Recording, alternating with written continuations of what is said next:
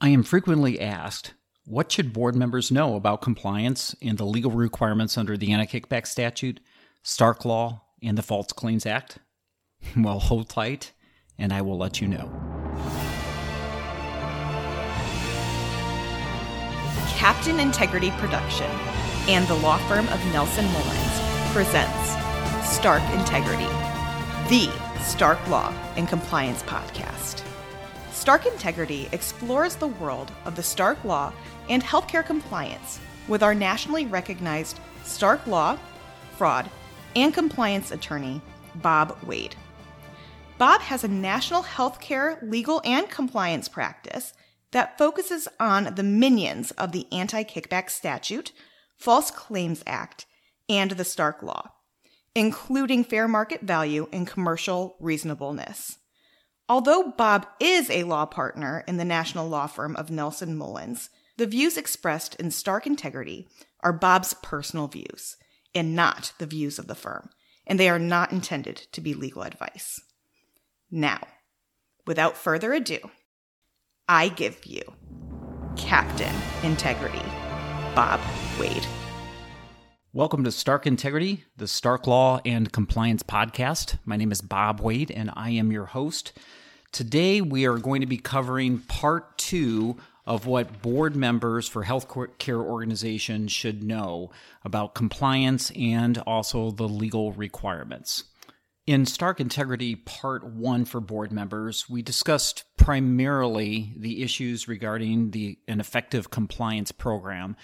But this episode is going to focus more on the fraud and abuse laws. And I just dropped the F-bomb. And I always tell people, especially when I was interfacing with physicians and board members, that I try not to drop the F-bomb.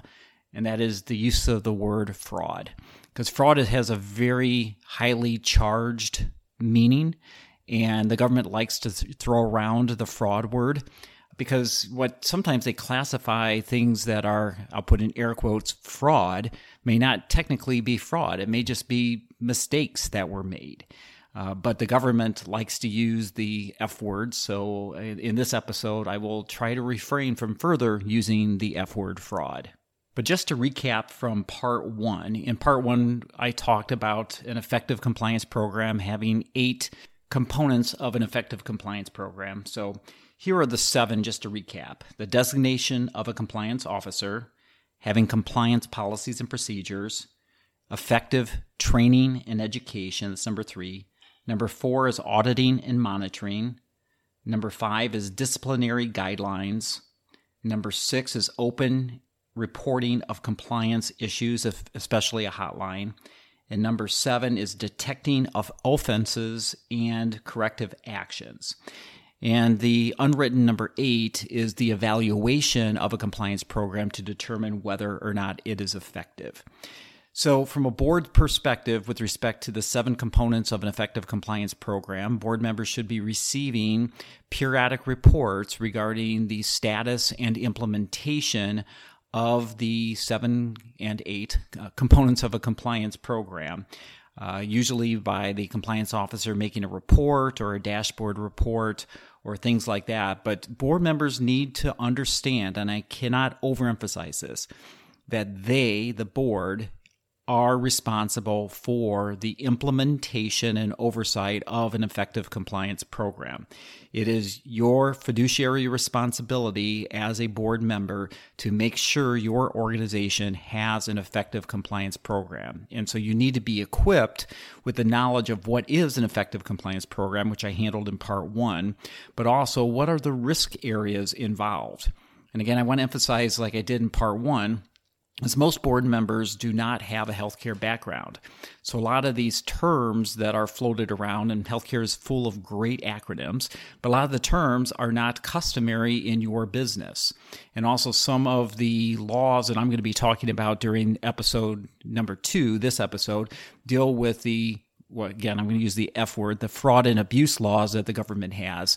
and why you need to have an effective review or oversight of those laws, not understanding the granular details, but recognize the existence of the laws and what are the material components of the laws. And then remember, I talked about the Toomey case. The worst case scenario is, first off, you'll have fines and penalties that your organization cannot afford, or you have to pay a very large sum of money that is otherwise diverting money away from the accomplishment or focus of your mission to paying back a fine or penalty to the government.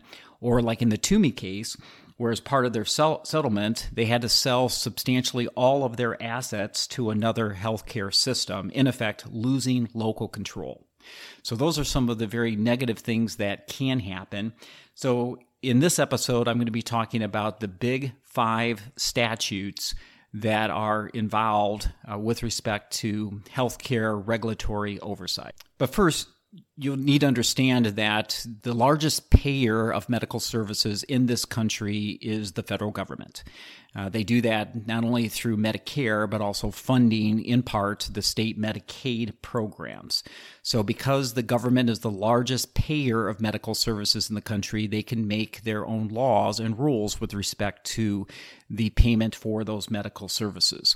And primarily, all of the medical services that are paid for through the federal government are funded through the Department of Health and Human Services. And there's 2 primary divisions within the Department of Health and Human Services. Number one, you have the Office of Inspector General, commonly referred to as the OIG. The Office of Inspector General is like the FBI for the Department of Health and Human Services. So they do a lot of the oversight and investigations. And then also you have the Centers for Medicare and Medicaid Services, so CMS. And CMS provides the payment mechanisms for the services rendered to beneficiaries, primarily Medicare beneficiaries, but they also fund through CMS the state Medicaid programs. And because some of the fines and penalties that I'll be talking about under the anti-kickback statute and also Stark Law are conditions for payment, then those are also connected with the Centers for Medicare and Medicaid Services, CMS. Then you also have the judiciary. So you have the Department of Justice, the DOJ. The DOJ is responsible for the enforcement of federal laws. And they can also investigate, and usually whenever we have lawsuits, the Department of Justice is usually involved, and sometimes you can even have settlements through the Department of Justice. So you have the 3 divisions of the federal government. You have the OIG, CMS, and the DOJ. And the purpose of these 2 parts, focusing on board members' duties and responsibilities, is not to go to the granular detail regarding how you actually report. Those are subject to other episodes within Stark Integrity. But here I'm just going to give you the 5 basic statutes and what each of these statutes entails and what you as board members need to know about with respect to these statutes. So the first one, and I call this one the granddaddy of them all, is the anti-kickback statute. The anti-kickback statute is a criminal statute. Now, this is where people a lot of times would say, well, this is the criminalization of healthcare. And this is if someone who either bills Medicare or services are paid for or reimbursed through the Medicare program, if they financially induce referrals or other business, then that financial inducement, if there's intent to induce those referrals or that other business that's in part reimbursed for or paid for by Medicare, then that is a criminal violation. So under the anti-kickback statute, it is illegal. For this case, I'm going to use the hospital, but this could be any provider, like I said in part 1, for a hospital to financially induce a referral source, like a physician, to refer. Now, there's a bunch of safe harbors, but the safe harbors under the anti-kickback statute are very narrow. So what am I talking about? Well, I'm going to go back to that dinner example that I gave in part 1. If you have a chief executive officer take a referring physician out to dinner, and the physician and the CEO talk about referrals, and the CEO tells the referring physician, one of my purposes for taking you out to dinner is to encourage you to refer more business to us. then that creates what we call in the legal field the nexus, the legal nexus. I have now given you a financial benefit, the dinner, with the intent to encourage or induce you to refer. Now, there has to be some type of what we call remuneration. So there has to be some type of compensation to financially induce. And I always, when I speak on this on a national basis, I was in-house for a Catholic organization, so you'll get this at the end, but you can hope for referrals, you can plan for referrals, you can expect referrals. And as I said, since I represented a Catholic organization, I always would tell the sisters who were over the Catholic organization, I said, it is not illegal to pray for referrals, but you just cannot pay for referrals. So another thing that would violate the anti-kickback statute is, let's say that a hospital has a medical office building and they're leasing that space at below fair market value.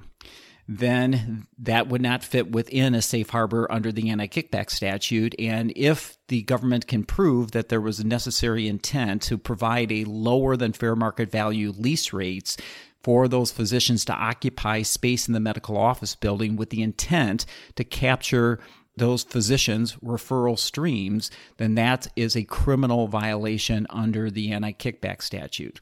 And I've got many episodes dealing with commercial reasonableness and fair market value, but for the most part, as long as services are being paid for at fair market value and the services that are being paid for are commercially reasonable, it is unlikely that the government will be able to make the necessary nexus, the intent to induce referrals. So where can we go wrong? Well, a couple of things can go wrong. Number one is somebody will send out a stupid email. And I have seen and reviewed these stupid emails where somebody said, well, we have to do this because if we don't do this, this physician will take all of their referrals to our competitor. That email, which is fully discoverable, will be able to show the nexus between the financial benefit that's being provided and the intent to induce referrals.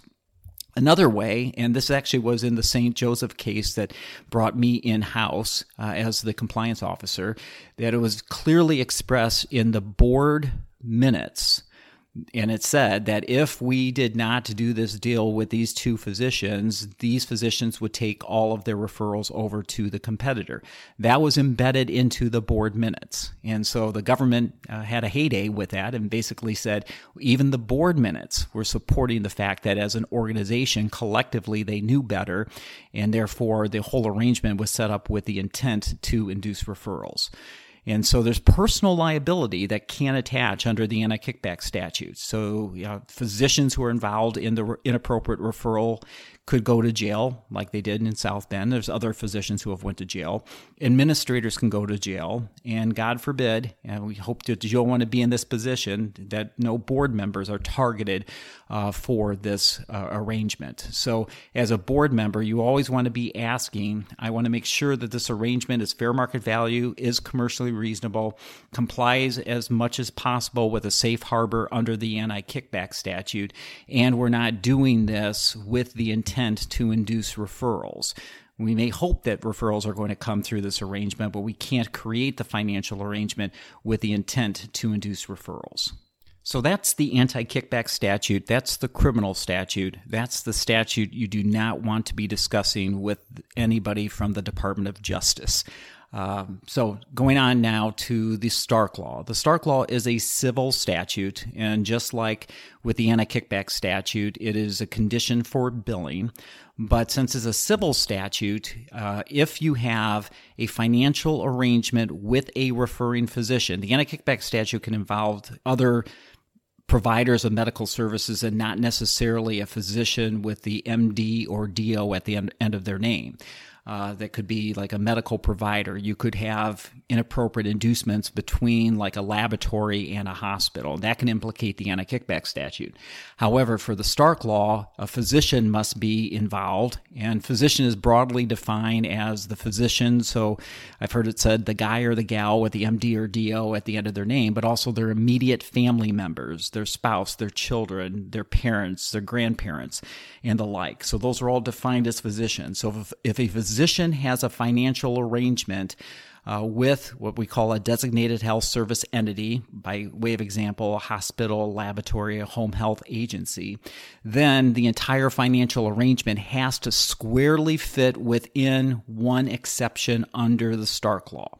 So you start with the premise that if you have a financial arrangement with a referring physician, then that physician cannot refer to the hospital unless the entire financial arrangement squarely fits within one of the exceptions. And there's ownership exceptions and compensation exceptions. I'm not going to go into great detail because I've got other episodes that go into granular detail with the Stark Law, so you can do that and listen to those.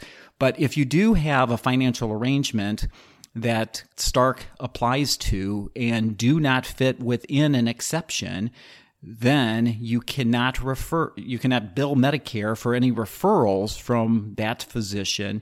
And if you have received reimbursement from that physician, you cannot retain that reimbursement that you have received. So by way of example, if you have an oncologist that you happen to have a relationship like above fair market value compensation, it would not fit within an exception under the Stark Law. Then every single referral that physician makes to the hospital either has to be repaid, or you can't bill for those referrals that are coming from that physician. So, real quickly, if you have a medical directorship, by way of example, and you pay the physician $5,000 a year for 3 years, and it does not fit within an exception, even though you paid the physician only $15,000 over that 3-year period, it's not the $15,000 that's the target. It's what the hospital has received in reimbursement from the Medicare program. So if that physician refers, let's say, $5 million of a business that is reimbursed by the Medicare and Medicaid programs, it's that $5 million over the 3-year period that has to be paid back. So you have an inappropriate financial arrangement that's $15,000, but it could set up the organization to have to repay $15 million because that financial arrangement with that referring physician did not squarely fit within all of the components of an applicable exception. And for the most part, there are exceptions that would apply both for compensation and ownership. So that's when hospitals need to lean on someone like me, a reputable healthcare attorney, or another healthcare attorney in order to ensure that they comply fully with the Stark Law. The next big statute is the False Claims Act. Primarily, there's the Civil False Claims Act, but there's also a criminal aspect to it too. Under the False Claims Act, if you bill knowingly, and knowingly means you either have actual knowledge, reckless disregard for the facts, or intentional indifference for the law, then if you bill and you bill inappropriately, then that could be the submission of a false claim. Or if you have already billed and later find out, like you have a Stark Law violation, that you're not entitled to keep that money and go ahead and decide to keep it anyway, that's called a reverse false claim. So if you bill for that and receive the reimbursement and someone alleges that you violated the False Claims Act, it's treble damages. So take that $15 million example that I gave you. If they kept the $15 million, they have to multiply that by 3. So now if you multiply that by 3, we're now talking that we have $45 million of potential repayment, plus, and this is a big plus, a fine that will be between $11,803 up to $23,607 per claim submitted. Now that increases annually, and the government tells us what that increase is. It started off as $5,500 up to $11,000 fine, but now because of the inflation, it is up to $23,607 per claim submitted. So even if we bill for one lab test, and let's assume that you received a reimbursement of only $2 for that lab test, if the False Claims Act is implicated, you take that $2 times 3, that's the treble damages. So now we're up to $6. And then you would have to apply the $23,607 per claim submitted. So you take that and multiply that by the number of tests that you actually billed for. So that's why that a lot of times when the False Claims Act gets implicated, these fines and penalties become very high. And also under the False Claims Act, you can have an individual, it's called a qui tam relator, but an individual bringing a case on behalf of the government. So if we don't clean up the issue internally by somebody reporting it through our compliance reporting mechanisms, and they decide to go to the government, there are qui tam lawyers out there that are advertising on late night TV to ask the employees to bring these issues to their attention, or Medicare beneficiaries. And if they bring the suit and they're successful, like in the case of Halifax was $86 million, then the qui tam relator can get anywhere from 15 to 25% of what was collected by the government. And their lawyer also gets paid their normal fee. So the qui tam lawyers not only get their normal fee, but they also are going to get a percentage of whatever the qui tam relator is able to collect. And then in very egregious cases under the False Claims Act, that can be criminal. Next, we have the exclusion statute that the government, usually through the DOJ or the OIG, has authority to exclude providers from continuing to participate in the Medicare program. So especially if there's an anti-kickback statute violation, then they can exclude a provider, and then you're put on the exclusion list, and you can go on the OIG website and look for excluded providers, and you're going to see the whole list of excluded providers. Some of them are entities, and some of them are individuals. So you can be excluded from participation in the Medicare program. And if that happens to a hospital, most likely that means doors are closed because in a lot of hospitals, anywhere from 50 to 60% of their revenue is derived from the Medicare and Medicaid program. Then lastly, we have the civil monetary penalties law. And this also has permissive exclusion that an individual or entity can be excluded. And you can the civil monetary penalties law, it's sort of duplicative from the False Claims Act and the anti-kickback statute, but if you present a claim that is not justified, meaning just an overpayment, or that you have a violation of the anti-kickback statute, or you violate the Medicare assignment provisions, or provide services that are not medically necessary, or you violate the Emergency Medical Treatment and Active Labor Act, that's EMTALA, or you make false statements or misrepresentations with respect to your provider agreements with Medicare or Medicaid, then civil monetary penalties can kick in. And usually the settlement for those are about 1.5 of what you have received in reimbursement. So a lot of times if you discover these issues and self-report, you can self-report under the civil monetary penalties and hope that you do not have a qui tam relator that is going to hit the organization with a potential False Claims Act. So again, the 5 big statutes, and so I guess this is Captain Integrity punch point number 1. There are 5 main statutes that apply that create this, well, I'll call in air quotes, fraud and abuse allegations or potential recovery on behalf of the government. So this is the anti-kickback statute, the Stark Law, the civil monetary penalties, the exclusion provisions, as well as the False Claims Act. Captain Integrity punch point number 2, because it implicates directly the anti-kickback statute and the Stark Law, is ensuring that your organization has a regimented process to review financial arrangements that they have with referral sources, primarily physicians. So have a regimented process that you can validate not only compliance with the Stark Law, but also looking at fair market value and commercial reasonableness. So one of the gold standards in an organization is to have this process not populated by interested parties, so not populated by physicians who are approving of their own compensation, but it's performed by, let's say, administrators or even possibly board members who are reviewing the documentation, reviewing the legal review, reviewing the fair market value, reviewing the commercial reasonableness of the arrangement, and ensuring that we meet all those standards before we enter into a compensation arrangement.